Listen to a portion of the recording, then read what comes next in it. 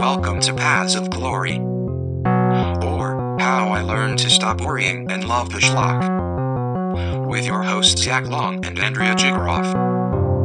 Welcome to Paths of Glory podcast. I'm your host, Zach Long. I'm your host, Andrew Jigaroff. Let's talk about Ginger Snaps. Yeah. I like Ginger Snaps. I like this movie so much. I like this movie, but I also have a lot of problems with this movie. Aww. But, I think you might be able to agree with some of my problems. Maybe. It might be, we might end up on what was that movie we watched the other day? Fucking, Ghost in the Machine? Ghost in the Machine. We might Ghost in the Machine it, possibly. I don't think that we will, because I like this one. I 4-star like this one. Yeah. Like, I like this one a lot. Yeah. But I do have problems. Yeah. So Ginger Snaps is the tale of Ginger and... What's her sister? Beatrice? Bridget. Yeah. Bridget. Yeah. Yeah. And they're sisters. Yeah. They're spooky. They do photos of their own deaths. Yeah. They have a suicide pact. They're goth kids. Yeah. Ginger is the older one at 15 going on 16. Yeah. And the other one just turns 15. So they're very close in age. So they have... And they've been the outsiders. Mm. They're both actually late on their periods. Yeah. So they especially sort of embody the idea of the outsider. Yeah. However, one day when they go out to kidnap the dog of this bitchy girl. This super bitchy girl. She's the worst. Yeah. And Ginger starts to bleed. Yeah. She gets her curse. Yeah. Which... I was watching this with Paola, and there was a lot of moments where Paola was, like, too real. This is what, like, one of these... I talk a lot about movies that I watch with my dad, because I watch a lot of movies with my dad. This is a movie that I watch with my mom, who I have a very different relationship. My mom also likes movies, but she basically doesn't give a shit about movies unless they have, like, female protagonists. So, like, this was a me and mom movie. Nice. And, like, I think I watched this, I was, like, 15 when I watched it, and I was like, holy shit. First of all... It is so real. Second of all, I'd never actually really seen a horror film that focused on, like, women at all. So I was like, whoa. By that like, point, this is something that I didn't know was even a thing, and I like it. I like the focus on the women in this. Yeah. When I first saw this movie, my into the movie, as far as my ability to identify with the film, came through the pot-dealing character. Yeah. Who Bridget starts a sort of relationship yeah. with. Like, and the ending, when things happen there. Yeah. Like, I don't want to say that it ruined the movie for me. That's not... Because the ending is the ending that needed to happen. Yeah. I fully agree with that. It hurt, though. Yeah. Because... You want happiness. Yeah. But you don't get it. You do not get it. No, you don't. No. So, they're at that park, and Ginger gets her period. Yeah. And then a fucking werewolf attacks. It smells blood, and it goes for her. Yep. They like manage... What was that? Like a bear, yeah. And they managed to escape by running across the road, and the pot dealing guy who drives around in his van fucking hits it and just destroys it. Yeah. Which is awesome. Yeah. I like that they're like, we're going to take the idea of werewolves, but then throw it out the window. Yeah, I really like that. Yeah. So now Ginger is bitten, and she starts to change. Yeah. Of course, this is... One of the things I have against the film, and this is a minor... problem is that it's just a little bit too much on the nose. I like that though. I'm not, like I said, it's a minor. Yeah. I would have liked to have to probe a little deeper. Yeah. It's like Carrie, where it's just like it's about becoming a woman, and it's about sort of the breaking down of who you were for who you've biologically become. Yeah. And Carrie, it was done with her psychic powers. Yeah. And this one, it's done with the monstrosity of the werewolf. Yeah. What I really liked that they added was they added the lycanthropy as a sexually transmitted disease. Yeah. That is fascinating to me. This is one, like, the other thing I really, like, werewolves are my favorite monster, and very, very seldom have I seen werewolves actually done well. There's werewolf movies that I like, but I'm like, this didn't really do anything interesting with werewolves, whereas, like, vampires have some really interesting takes on them, and zombies, and fucking everything else, but, like, this is really the only thing the only movie that I've seen that I felt actually did something interesting with the werewolf. Like, they made it more, I don't know, tangible, I guess, but they really had their own take on it. Well, they made it biological rather than mythological in a sense. Now, I mean, when you see her in the full werewolf form, it is the mythological werewolf. Yeah. So it doesn't fully push into biology. Yeah. But they bring an element of that in, which is quite interesting. Yeah. Using, like, and they bring ideas of, like, the silver is actually because the way that people used to purify the bodies was silver. Pure metal, And they take those sort of core ideas of the werewolf, and they break them down, and they look at how can they portray them differently. Yeah. And I like that a lot. Yeah. I'm gonna dig into another thing that I dislike, though. Okay. I dislike the jock, dumbass, fuck toy character. Yeah. I don't think it's his character that's actually my problem. I just think the actor doing it does such a fucking terrible job. That's fair. And every time he's on the screen, like, there's a scene. Bridget has gacked in. She's distilled with the drug guy. Yeah. He's basically a genius, but like doesn't give a fuck about anyone. Yeah. And he figures out that, like, we're gonna distill this plant. Monkshood. Thank you. We're gonna distill that into an injection that might be able to do this. Yeah. And then Bridget's on her way home to give this to Ginger, but comes across the guy that Ginger had slept with, this terrible actor. Yeah. And he's basically, like, I mean, he's attacking a kid, but it's basically like he's stealing the fucking candy from this kid. Like, it's such a dorky moment. Yeah. And they have a fight, and she stabs him, and he, like, passes out, then wakes up and is fine. Yeah.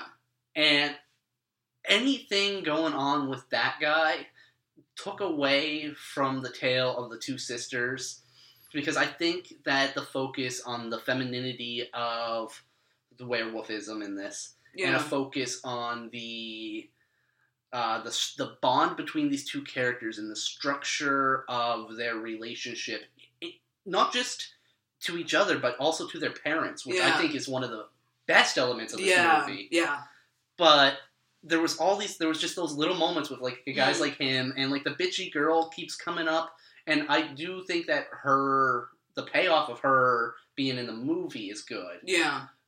But they just kept feeling like it kept feeling like they were sort of adding these elements, which just distracted me personally from the elements of the story that I was interested in. Right. See, I had a different feeling with it, because, like, I also feel that in addition to being a great werewolf film, this is also a really good female coming-of-age movie, which, like, coming-of-age, when, I don't know how it is when you're a boy, but male coming-of-age movies are like, you know, you have this sort of hardship, and you and your friends overcome it, and it's kind of scary, but, you know, you end up being stronger because of it, whereas, like... I just want to say... Yeah. That's not the male coming-of-age experience I had. Yeah. That is the fucking bought and sold by Hollywood version of it. It's bullshit. But I do agree, like, when you see those movies, we know exactly, us, the audience, we know exactly what you mean. Yeah.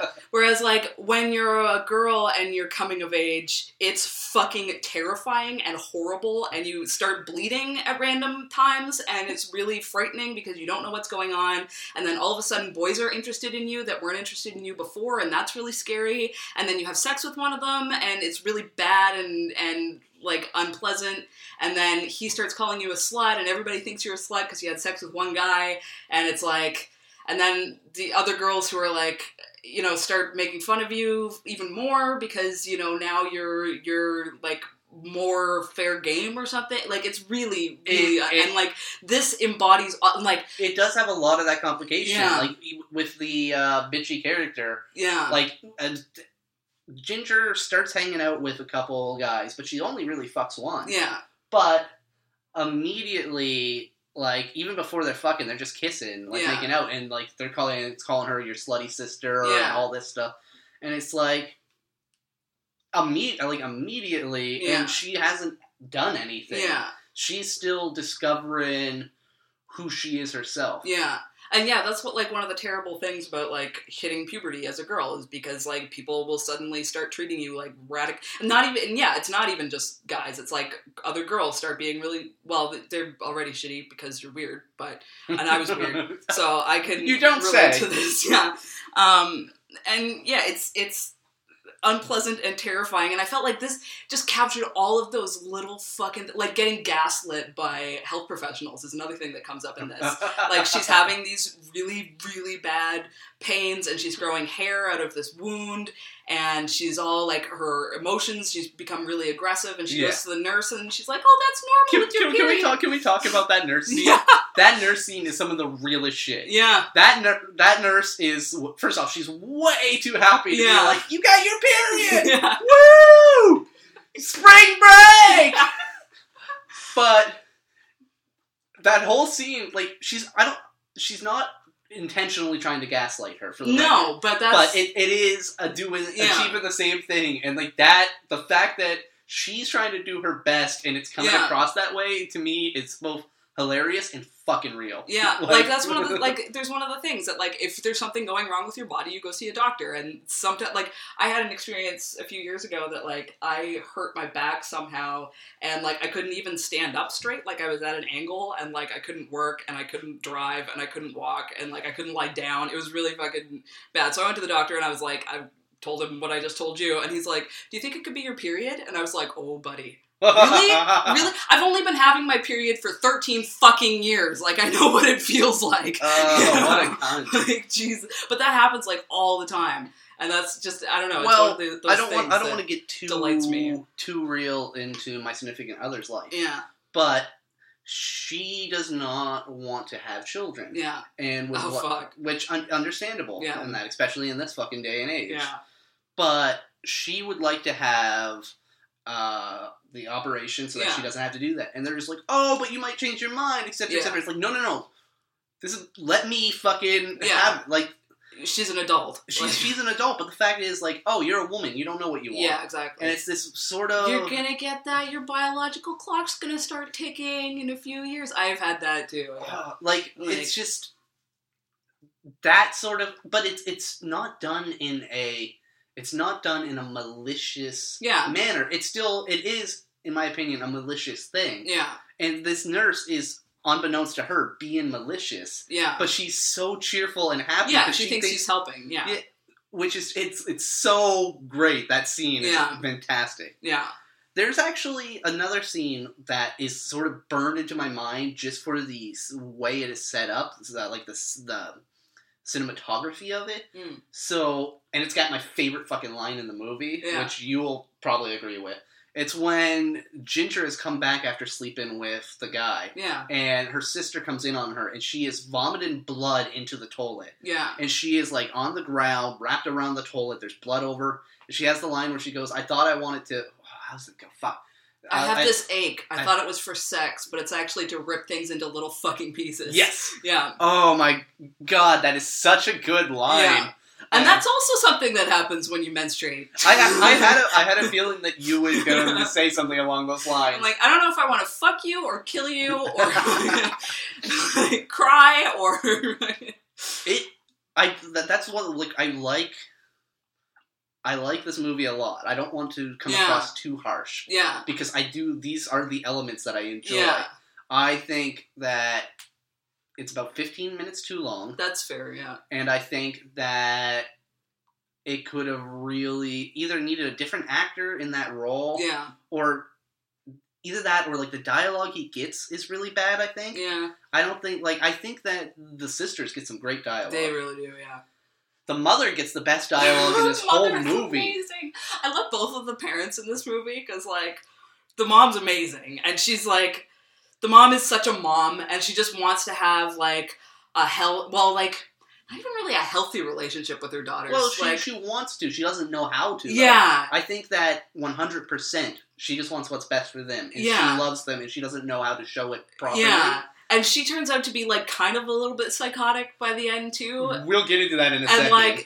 And then the dad, like, has, like, 3 lines of dialogue, basically. He's almost a persona non grata. Like, he exists only in so much as he exists. Yeah, but he's like the fucking... He's not a bad dad. He's just, like, not a participant in their upbringing. Like, there's a point where... he tries at one point. He's like, oh, that's so-and-so.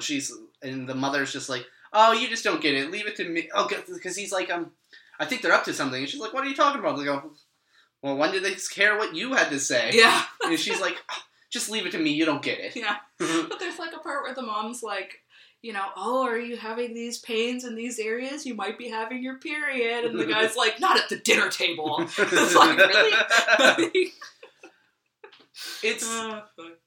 It captures a form of parenting that I've seen, not in my own life, but in the lives of people I grew up with. Yeah. That, like, I see that and I'm like, aha! Yeah. I knew the kid you raised. Yeah. He's a little psychopath. Oh, fuck. I do want to talk about the stuff with the mother, though. Yeah. So, let's set this up. Yeah.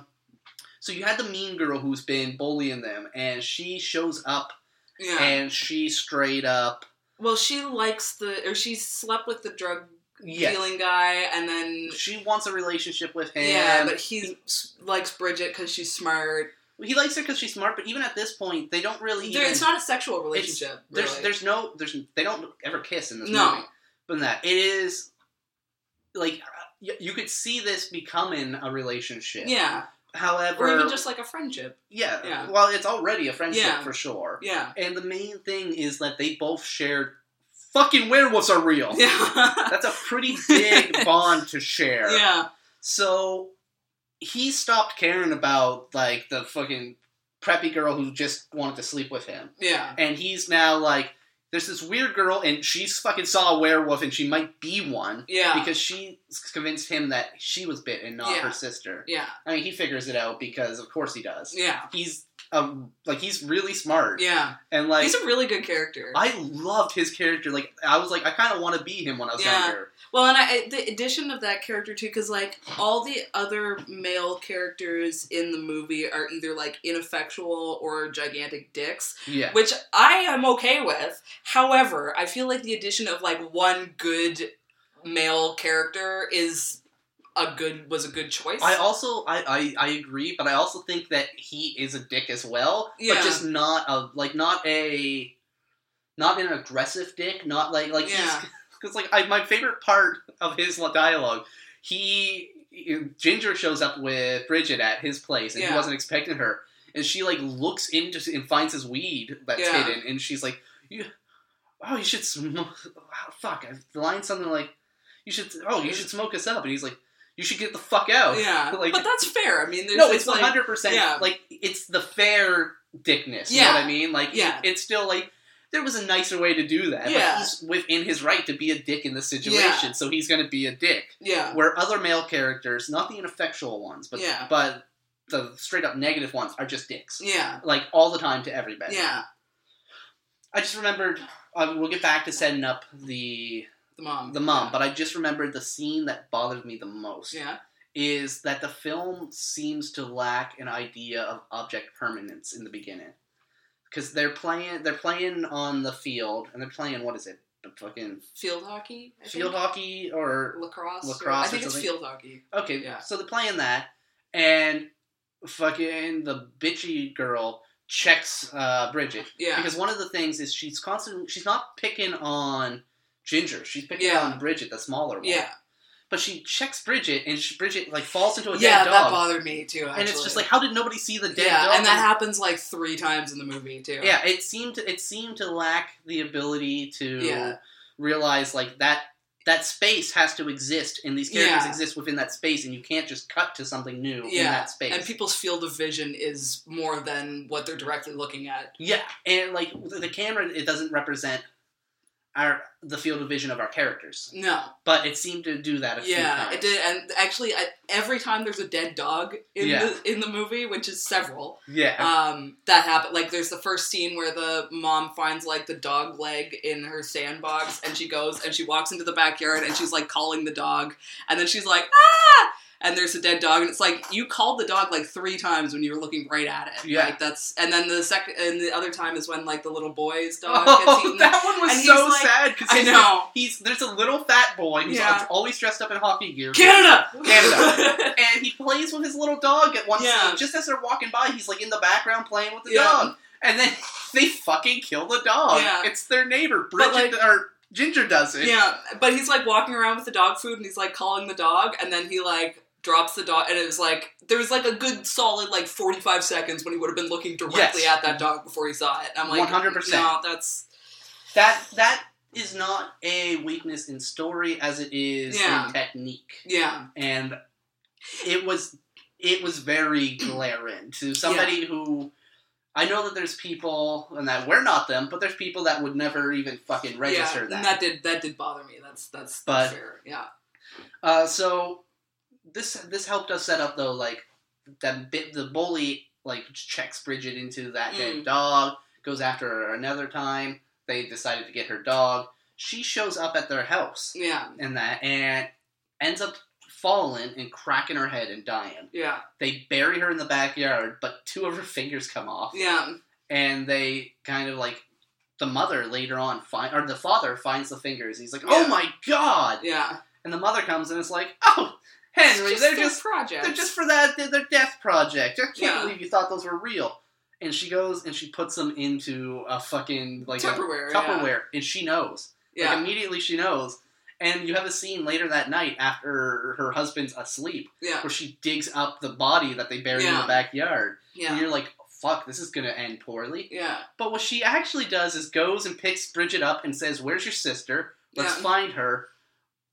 I'm sorry I raised you wrong. Yeah. I'm going to fill the house up with gas tomorrow morning, and we'll go start a new life. And you're just like, what? Shit. Wow. We were talking last week about the vampire short. Dynamic, Yeah, so that was in Dr. Terror's House of Horrors, where, what was his name? Donald Sutherland. Thank you. Donald Sutherland dates a vampire and finds out she's a vampire and goes, I have to kill the vampire. Yeah. This is the opposite of that. She finds out her daughter's a murderer and is like, this is my flesh and blood. I love her. Yeah. Let's fucking leave. Yeah, she has a line that's like, I always, like, leave, if you guys were to leave, that's one thing that's almost natural, but nobody's going to take you from me. I was like, so great. Oh, what a mom. Yeah. Like, that's a good mom. I mean... What a good mom. Not best for society, but... No, but, It was as something in a horror movie, it was just refreshing. Yeah. It was like, that's awesome. Yeah. Almost all except for the bitchy person, almost all the women in this film are not just interesting characters, but they're very complex. Yeah, I really like that a lot, obviously. I think complex female characters was a good choice for this Halloween episode. Also, Blood in the Milk is Blood in the Milk. Blood in the Milk. Also, dead animals. Lifeless dogs. So then, like, the end of the movie, I do agree that, like, at the end of the movie, they get Ginger sort of fully transforms into a werewolf. I also like that the transition to werewolf is a permanent one, and it takes place over a full month, from, like, full moon to full moon. Yeah. So it's, like, a long transition, which I thought was really interesting.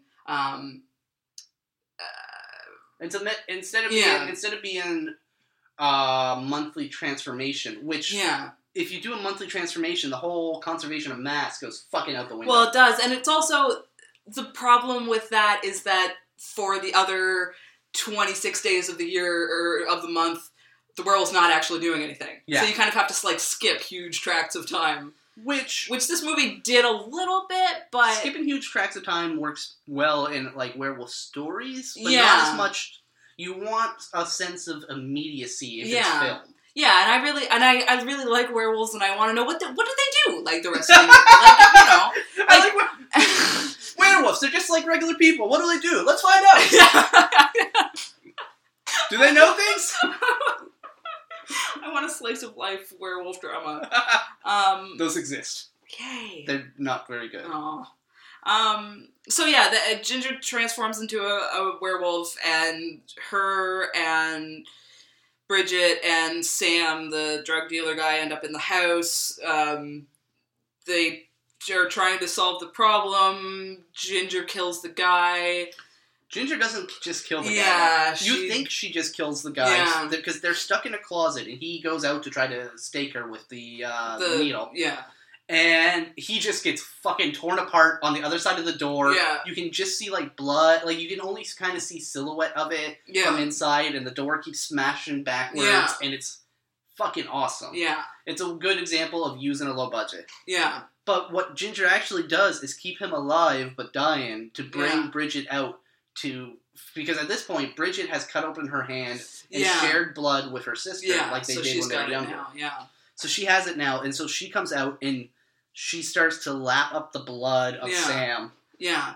And you almost have this, like, it's almost like Ginger wants them, because, like, the guy will heal and become a werewolf if they leave him alone. Yeah. And, like, they could have this sort of, like, 3-person sort of pack dynamic, almost, and then Ginger's like, no, or Bridget is like, no, this is disgusting. Fucking vomits up the blood. Yeah. And says, then, I can't do it. Yeah, and then Ginger just fucking snaps Sam on the neck. Yeah. And it's done. He's gone. Yeah. And it's so like, oh my god. That poor guy. Yeah. He did not deserve that. No. And yet the bully character fucking survives. Yeah. He becomes, actually in the sequel, he's sort of he figures. Wow. Yeah. I don't know if I want to see the sequels. Oh. The second one is pretty good. The third one's awful. Is the third one where they go back in the past? Yeah, that's fucking stupid. Yeah. But yeah, in the second one, it turns out that the monk's hood only works for like a short period of time. So he ends up going through a full transformation, and he's like stalking Bridget and like wants to fuck her because he's a boy werewolf and she's a girl werewolf. And like Bridget keeps having to up her dose of monk's hood to like keep the transition at bay. So and she ends up in a rehab clinic. So they actually started to expand on ideas that were put in. Yeah. That's actually more interesting for a sequel. Yeah. Yeah, they turned into like a drug analogy rather than the womanhood analogy. That's interesting. Yeah. Because if it just became womanhood every time, you'd be like, they go with a different theme, which is really I like that. Yeah. Speaking of different themes, let's move right on to our next movie because we're running a little long. Yeah. All right. I picked May. I fucking love May. It's really good. May, the very first image of May is a woman with a bloody eyeball wound screaming into a mirror. So I put this on. I was like grading papers while I was watching these movies, and like I turned it on. I thought I was gonna fucking start. Oh shit! I put it on. Tommy's sitting next to me, and I'm like grading my papers and stuff for this. Like, blah! Tommy's like, Jesus Christ! He's like, tone it down, woman. It starts strong. Yeah. Then it very quickly shows us May growing up. Yeah. She has a lazy eye. Yeah. She wears a pirate patch. Which is like the worst thing you could do for a lazy eye. Yeah. Yeah. Well, but it's basically because of her mother. Yeah. And her mother is obsessed with perfection. Yeah. And her mother made a doll. She's made many, but she gives May the first doll she ever made. Yeah. Which is this creepy doll who is behind a... It's like in a glass box. It is in a glass box, yeah. And she's not allowed to take it out. She's not allowed to take it out at all. Yeah. And another problem, because I have problems with this film too, and it's the same problem I had in Ginger Snaps, is it gets a little bit too on the nose at parts. So, like, throughout the course of the rest of the film, there will be a crack in the glass of this doll that continues to grow that represents her May's cracked psyche. And I believe that when the glass finally breaks and it opens up, that it represents the inevitable split of her, not just of her mind, but of her personality, and she then becomes everything that she projected into the doll. Right. Because she projects into the doll the ideas of strength and all of these ideas that she doesn't have in her own life, because she grows up and she doesn't really have friends. Yeah. She lives alone. She makes all her own clothes. Yeah. She's never dated. She becomes obsessed with the idea that there aren't perfect people, only perfect parts of people. Yeah. And she falls in love with people based on those parts. Yeah. But then she stalks them. Yeah. And one of the things in this film is it's very interesting the way this film plays with tone. Because she is stalking these people. Like, straight up, creepily stalking them. But it's played with that awkward charm of, like, a will they, won't they romance. Yeah. I really like that a lot. It is... This was the time watching it, and I've seen this many times. Yeah. This was the time watching it in which I could really appreciate it, what they did with the tone, and knowing what comes later. Yeah. The fact that the tone is so different actually disturbed me quite a bit. Because it plays off... It 100% plays off her stalking as, like, oh, just a cute little, like... Yeah, well, and, like, this is another... Because this movie was also really real for me. Like, so... And I actually watched them in the order that we're talking about them, which was a really great order to watch them in, because, like, Ginger Snaps deals with, like, now you are an adult female biologically, and that's really scary and really upsetting, and that whole transition is really, and then you get used to it, and then a whole bunch of other fucking stupid shit happens to you. Like, you start dating people when you're 19, and then, you call them, you have sex with them or whatever, and maybe you bite their lip. I think, if you're gonna have sex, you might as well draw a little blood, and they get really freaked out, and you thought they were okay with that. It turns out they're not. Well, you thought they were okay because they showed you their film! And they won't fucking call you. Yeah. It's... Not that happened to me or anything, but... No, not at all. A little bit. I was thinking that, actually, like, the part where she bites the guy's lip, and, like, that exact thing happened to me, except the guy was okay with it, and it was Tommy, and, well, he wasn't okay with it. He was like, Jesus Christ, woman. But we're still together, so that's alright. So, in May... In May, we were introduced to her, and she, through childhood, quickly. Yeah. And we see that she has a very isolated childhood. At her birthday, it's just her and her mother. So sad. She gets Susie, the doll. Yeah. And then we catch up with her, and she has found a guy who has perfect hands. Yeah. And she is in love with his hands. Yeah. And... she starts to stalk him. Meanwhile, she also works at the veterinarian. Yeah. Which has... The vet has some of the best comedy. And one of the best lines in the movie is when the guy that she likes comes to the vet, and he's like, I went away on vacation, and my dog That's not the guy she likes. Oh, I thought that was No, that's just another guy. Oh, it's another guy. Okay. I thought that... Because she got, like, really excited because he'd come to talk to her, and she's, like, doing a little, like, dance. No, I'm pretty sure that's that guy. That's not him. Okay. That was another guy. And he's like, my dog had 4 legs when I left, and I came back and he had 3. Now I throw the stick and nothing happens. That's the throw the stick part is my favorite line. Oh my god. He later comes back, he finds the leg in the bushes, he said. And it's all fucking decayed. Yeah. And he's like, can you sew it back on? And of course you can't. No. But she goes, I could. Yeah. Because she's not even thinking on the same level. No. Well, and that sets up, like, what she ends up doing later, too. Yes. Yeah. I mean, we'll get there. Yeah. I love that this builds. Yeah. And like, she has her snap at, like, the 40-minute mark. Yeah. Like, right in the middle of the film, but by that point, like, you have built up everything you need for her. And I really like, because it's a very slow-moving movie, but it doesn't feel boring at any point. Like, it's actually reminded me a lot of Repulsion. I could see some Repulsion. Yeah. I see actually a little bit of Persona, personally. Okay. I don't know that movie. So. Oh, you don't know Persona? No. Bergman? No. Oh my god. I just ordered the Criterion, so nice. that's amazing. Yeah. In Persona, two women go off to be alone, and they start to their personalities start to sort of weave and shit. Yeah. And I get that from her and the doll. Yeah. Because, like I was saying earlier, in this one, I really see the doll as basically being her other personality. Yeah. It's not that she goes crazy, it's that she switches in, and instead of repressing all of these feelings that she had put into that she represses them by putting them into that. She takes them out of herself, and she imbues this non-corporeal entity with all the life and the things that she's ashamed of and all wanted to do. Yeah. And so when that glass breaks, we get the switch and we're into New May. Yeah. But before we get there, she starts seeing Adam, the guy she was stalking. Yeah. And it goes bad. She tries to kiss him, and he pushes him back. She's like, "Where'd you learn to kiss?" Yeah, and rude. He goes to leave, and in the hall, all he can hear is her yell, "Where did you learn to kiss?" At the doll, and it's terrifying. Yeah. And it's that's your first real moment of oh, this isn't just cutesy. Yeah. And we get some stories from her because she's weird. She is a weird person. That's not necessarily a bad thing. No. Though.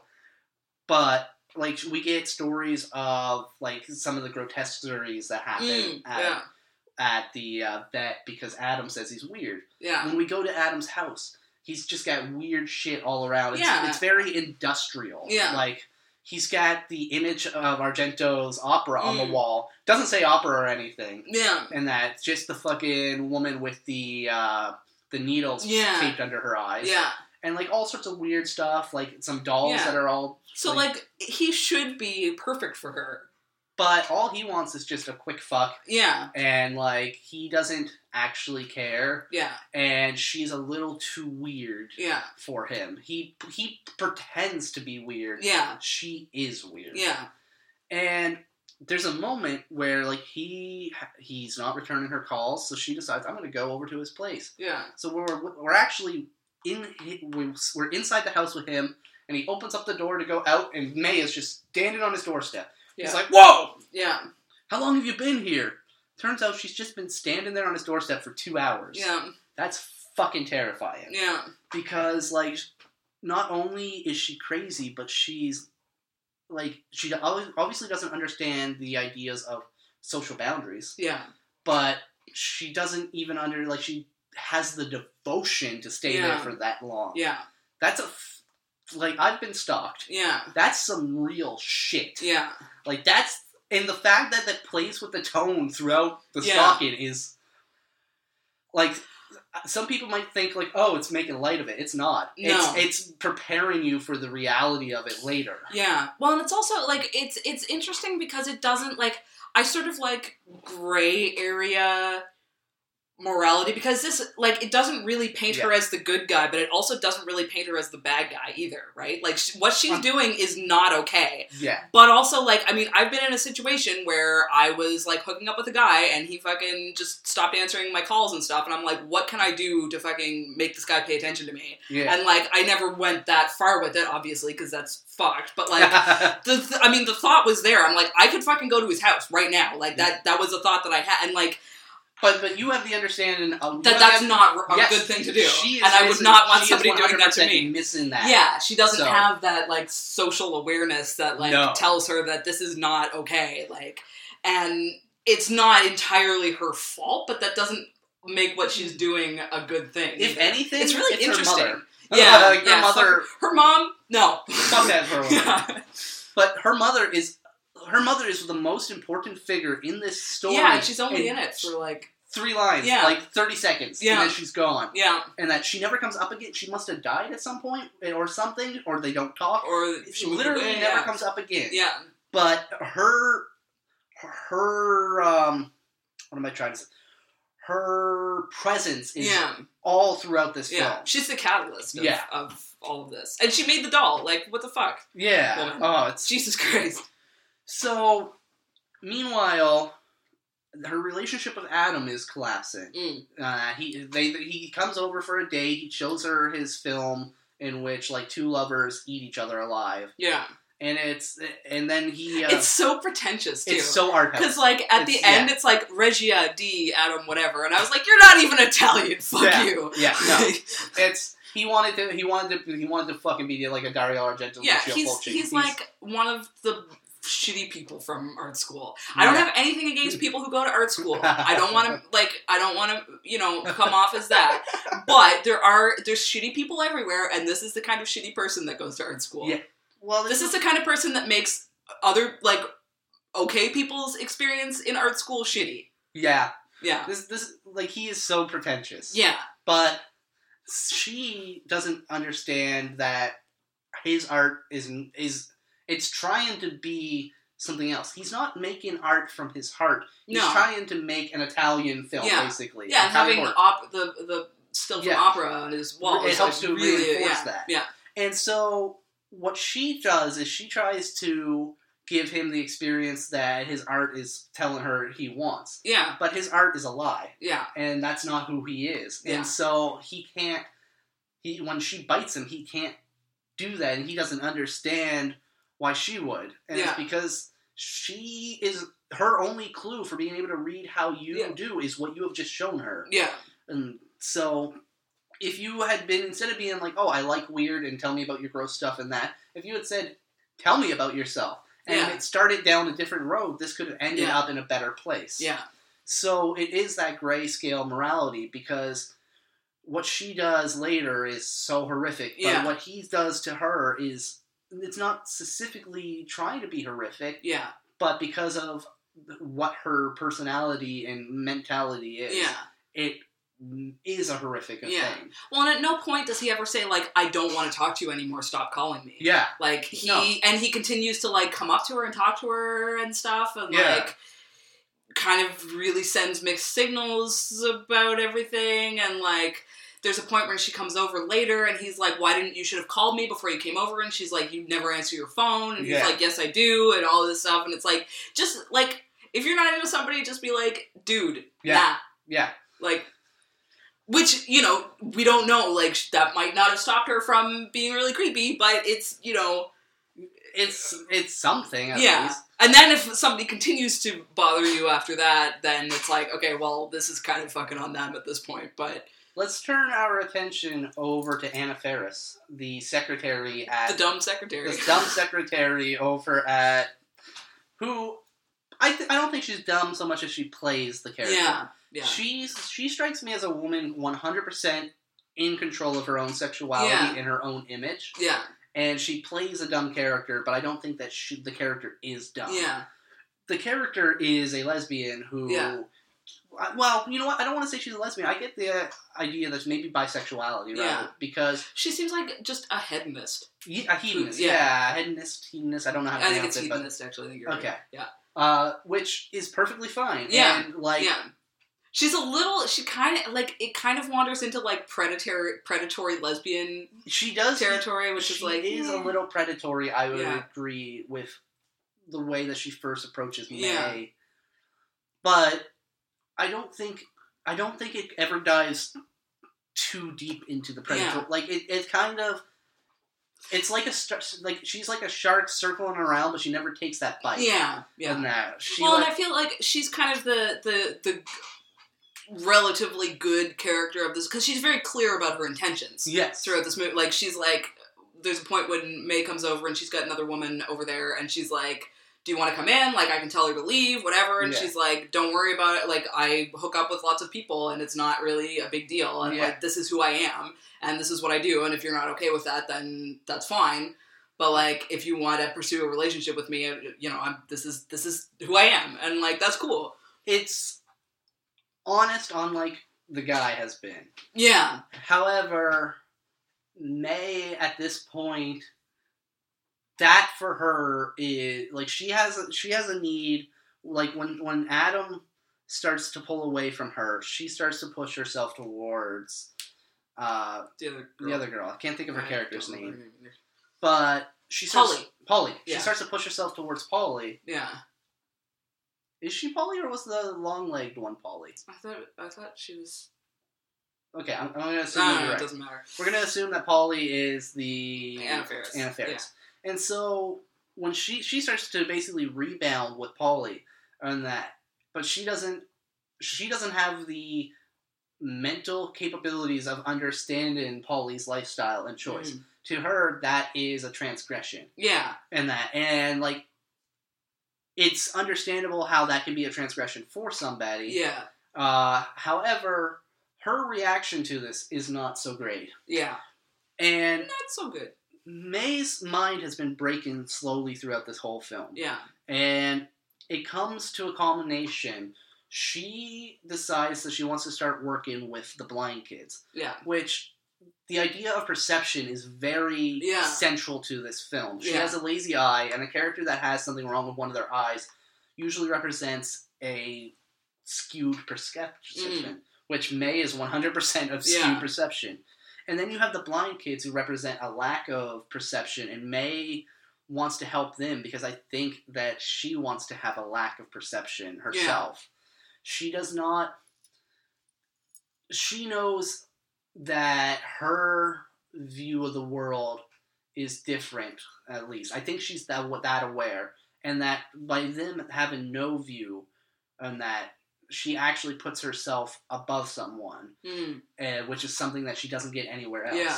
So I think that the perception and vision is very key to any sort of reading of May's character. And one of the things that she decides to do when she's volunteering with these kids is bring in her doll. Yeah. Which is a terrible idea. Yeah. Because her doll doesn't come out of the case, and these are blind kids. They can't ever see it. And they get really angry about this, and they start to wrestle to get this case. And the case, surrounded on 3 sides with glass, falls to the ground. Yeah. And immediately, one of the blind kids goes, "She's out." Yeah. And they all fucking, like, roll around in the glass. They all, like, get down to go reach for her, but there's just shattered glass everywhere. And, like, the older helper who, like, works there tries to come and stop them, but she trips and falls. Yeah. And it is just children. Yeah. Like, 7, 8-year-olds, like, a dozen of them, all blind, all screaming in pain as they fucking paw around in the glass. Yeah. And May shows up, like, the next scene of her is in the elevator, just soaked in their blood. Yeah. Well, she ends up getting, like, glass in her face, and like, it's Jesus. Yeah, she ends up really hurt, and so does all those kids. Yeah. And the glass is broken. Yeah. And it's from this point that we see a change. She stops caring about, like, she enters basically depression. Yeah. And she's sitting on she's sitting on a bus stop, and a punk dude comes up, like, super punk. Yeah. And he just, like, sits down and says something to her, and she, like, answers in, like, her "I don't give a fuck" thing, and he's like, "Well, that's deep." Yeah. Which, like, when I was younger, I didn't get why he would ever want to talk to her after that conversation. And I was like, oh, I get it, because she's, like, he thinks, like, oh, like, an artist or a poet or something. Yeah. That's what she comes across. Yeah. But it's literally her depression and lack of caring. Yeah. He's really, like, sad. And he's like, "Oh, man, you want to go get some jujubes with me?" So cute. I kind of like that character, except for, like, he has a line where she gets, like, annoyed that he's talking to her or something, and he's like, "I was just trying to pay you a compliment," or something, and I was like, "Oh." I was just trying to be nice. Yeah, something like that. I was like, "Ugh." Yeah, no, I agree with that line. I love his line, though, when he's back at her house, he's like, "Man, it's hella hot in here. You mind if I take my shirt off?" And he takes his shirt off, he's like, "Man, I'm still so hot. You got any ice I can rub on my nipples?" And he goes and he opens up the freezer where she has a dead cat because she threw, in a fit of rage, she threw her ashtray and killed the cat. Yeah. And all she did was wrap it up and put it in her freezer. Yeah. And so he's like, "What the fuck?" And he starts to freak out. And we hit a section of the movie where time kind of half jumps forward, and we see May smoking and realizing, like, oh, things have changed. Yeah. And then we see that what she did was grab a pair of scissors, stab him through the hand into his head as blood just pours down. Yeah. And that was great. We cut forward to her having a cigarette, and she goes, "I need more parts." Yeah. It's fucking great. And the rest of the film, because this is only halfway. Yeah. the rest of the film, May's changed into a completely different character. She has decided that I'm going to make a friend because that's what my mother taught me to do. Yeah. And so she's getting all the perfect parts. You have the neck of Polly. You have the gams, the legs of the girl that she's hidden. You have Adam's hands. You have the torso and probably the head of the guy that she just killed. Yeah. And so she, like, tells Polly, like, I'm going to make you a blouse, and it's getting measurements from her. Yeah. And she goes, the first person that she kills after that is Polly, isn't it? Yeah. And so Polly's she friend. goes to Polly's house, is like, pulls out scalpels. Now, they've been playing with a little bit of blood play with scalpels already. And, like, is, like, rubbing the scalpels. Like, she's on the couch, and Polly is between her legs with her back to her on the floor. Yeah. And she starts, like, sensually playing with these scalpels on her neck. Yeah. Polly's like, oh, May, you would never hurt me. I trust you. And then she slits her fucking throat. And you see this, like, orgasmic death take her. Yeah. Like, it's almost tribute to Mario Bava's death. Yeah. Like, sure, it is orgasmic. That's really the only word that can explain it. Yeah, it was, well, like the death in, what was it, Bay of Blood, was it? Yes, Bay of Blood, where she's on the ground and, like, this is writhing. Yeah. Yeah. This wasn't quite writhing, but her face just had, it was an O face. Yeah. Like, like, it was, like, and... Well, this movie is, like, totally about sex. It's all sex. No, it's sex, it's repression, it's perception, there's a lot of themes just fucking put together in this. Yeah. And then she kills Polly, she kills Polly. She kills Polly's beautiful legged lover. Yeah, and we get the blood in the milk. We get the blood in the milk there. She's walking around. She's dressed up as her doll was at this point. So she's fully her doll. Yeah. And she has a suitcase, and she's walking at one point. Somebody's like, wicked costume. You got any cold ones in there? And she goes, yes, I do. And keeps going. She shows up at Adam's house. And Adam has... Have you ever seen the movie Brick? No. Oh my god. First off, watch Brick. It's amazing. Okay. But Adam has the girl from Brick over at his house drinking with him. And... Like the same character? No. Not the same... Well... No, I don't think I could make that work. No. That's what I was thinking. I kept getting... I didn't actually look it up, but I'm 99% certain that the guy that plays Adam in this movie is the guy that plays Billy on 6 Feet Under, the schizophrenic brother.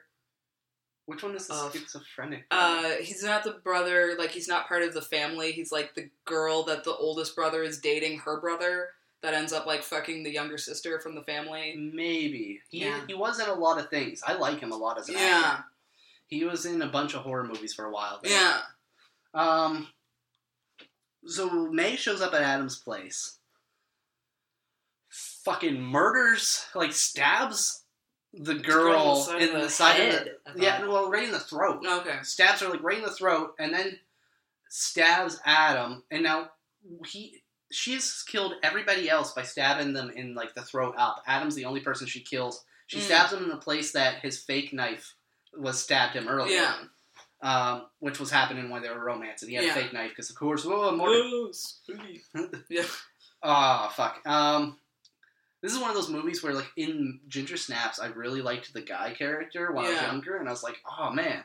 And now I watch it, and I'm like, oh, he's still cool. Yeah. I liked Adam when I was younger, and now I'm like, oh, you pretentious fuck. Yeah. I had that in, like, high speed while watching this movie, actually, because I liked him at first. I was like, oh, cool, he made, like, a horror movie and wants to share it with her. That's adorable. And then as soon as it was that Regia D, I was like, oh, fuck. Piece of shit. Wow, you're a piece. If he'd been Italian, I'd be like, yeah. But I was like, no, you're a piece of shit. Yeah. Like, just a straight up piece of shit. So she kills him. And what does she do with... She cuts off his hands. What's she do with the hands and all the other parts? Oh, she sews them into a person. She goes to hug it. Yeah. Oh, that was so fucking great. She's hugging it, but it doesn't do anything. Yeah. And she's like, I wanted you to see me. What's me? Yeah. And then she realizes, like, her eye. Her good eye. So she fucking stabs herself with the scissors. Yeah. We get that image from the very opening. This is the time that Tommy walked back out. He's like, what the? He's like, are you watching this again? She puts the eye on him and then, like, lies down with him. And she's crying and sad. Yeah. and the eye falls, and he reaches over. Yeah. And this fucking Frankenstein she puts together picks up the eye and rubs her. Yeah. Which I have a shirt, which is So that nice. moment of them cuddling. Aw. That's so sweet. So here's my... First off, the first time I saw that ending, I was like, holy fuck! What just happened? What just happened? Because by that point, like, you've gone through all this shit, and you think you've gotten into the depths of this film, and like, okay, it's gonna end. And then it fucking moves! Yeah. What?! And it's good because I was like, and it's sitting there, and it holds that shot for a really long time. I'm like, there's gonna be a fucking jump scare here, and there's not. No. It's actually much more unsettling than a jump scare would have been. No. It's like, Jesus, what? Whoa, okay, where are we going with this? And then it ends, and it's like, oh my god. In the modern day, that would have been a jump scare in order to diffuse any of the negative feelings. It would let it wants to let that energy out so that when the audience leaves the theater, they go, ha ha ha, that was a fun movie. No, you don't fucking deserve that. No, you're watching a horror film, you fucking deserve to be shaken to your fucking core. Yes, 100%. It does not want to fucking hold your hand. It wants you to leave going, the fuck did I just experience? Yeah. Because it wants you to question things. Yeah. And that's what a horror movie should be. Yeah. Yeah. And the best part, both of these films actually... Jay from Red Letter Media had mentioned something recently. He might have been taking it from someone else, but that's where I heard it. Yeah. And he had mentioned that, in his opinion at least, the best horror films are films that are good, but if you take that horror element out of them, they're still a solid film. Yeah. Both of these are still solid films. And that. You have a coming of age, and then you have being of age sucks. And both of those stories work. Yeah. And you just plot a werewolf into one and a mental breakdown psychopath into the other. Yeah. And both of those elements, you don't need them. You don't. Yeah. They're fucking great, don't get me wrong. They make them better movies, but these still work fundamentally as stories. That's one of the biggest, like, and I'd never really articulated that so much, but I agree that, like, the best horror films, I mean, and that's, I think, one of the sort of the issues that horror has is because really good horror films, people go, well, they're not really horror films, they're a drama with them. And it's like, no, they are fucking horror films. Yeah, no, I get but they're great because, like, Babadook, for example, or Get Out, or The Exorcist, or fucking any of The Shining are all, like, great films that are horror films. Yeah. And, they don't need to have the horror to work. The horror is what makes us like them. Yeah. But, like I probably wouldn't watch The Shining if it hadn't had the ghosts in it, because I don't really give a shit about dramas. Yeah, but, that's so boring. Yeah, but it still would have been a fantastic film because it had, like, great pacing and great acting. And So, yeah. I definitely agree with that. Now, I want to close up here because we're about to get to our limit, but...